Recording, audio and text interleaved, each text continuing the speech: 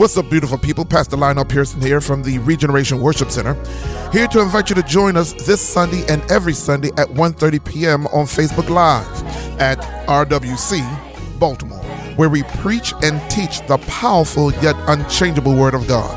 Today, I want to talk to you about the fifth step to salvation: commitment. What is commitment? Commitment is being dedicated to a cause, and not just any cause, but a cause that is meaningful, especially when it's meaningful to you. Being committed to something and or someone shows there's a certain genuine quality that cannot be interrupted.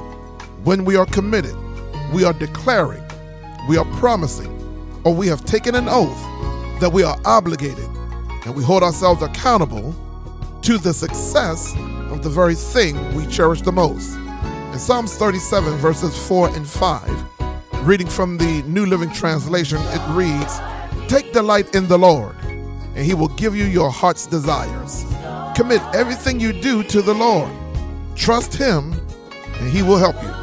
My sister, my brother, it is my desire that we take an honest look at ourselves to see if we are ready for commitment. You see, a commitment is not what someone can do for us, but what we can do for someone else. Can we spend the rest of our lives sharing our space with someone else? Can we spend the rest of our lives being compassionate when the time calls for it, whether we feel like it or not? Do we have what it takes to get in and stay in a healthy and committed relationship?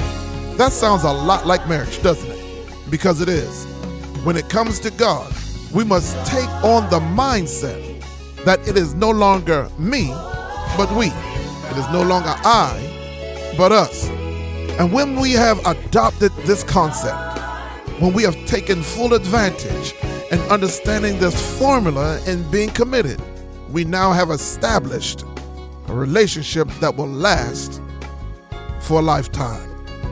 Let's pray. Father, in the name of Jesus, we thank you, God, right now for the commitment. Thank you, God, for being committed to us. Thank you, God, for dying on the cross for us. We pray, God, now that as we move throughout our life's journey, that you'll continue to teach us, God, on how to do things your way. In the name of Jesus, we pray. Also say amen and bless the Lord. Please continue to share this podcast with others. If you are listening to this podcast on Buzzsprout, Spotify, Stitcher, Amazon Music, Google Podcasts, Apple Music, I ask that you like us and give us your feedback. Until next time, be encouraged. Know that I do love you.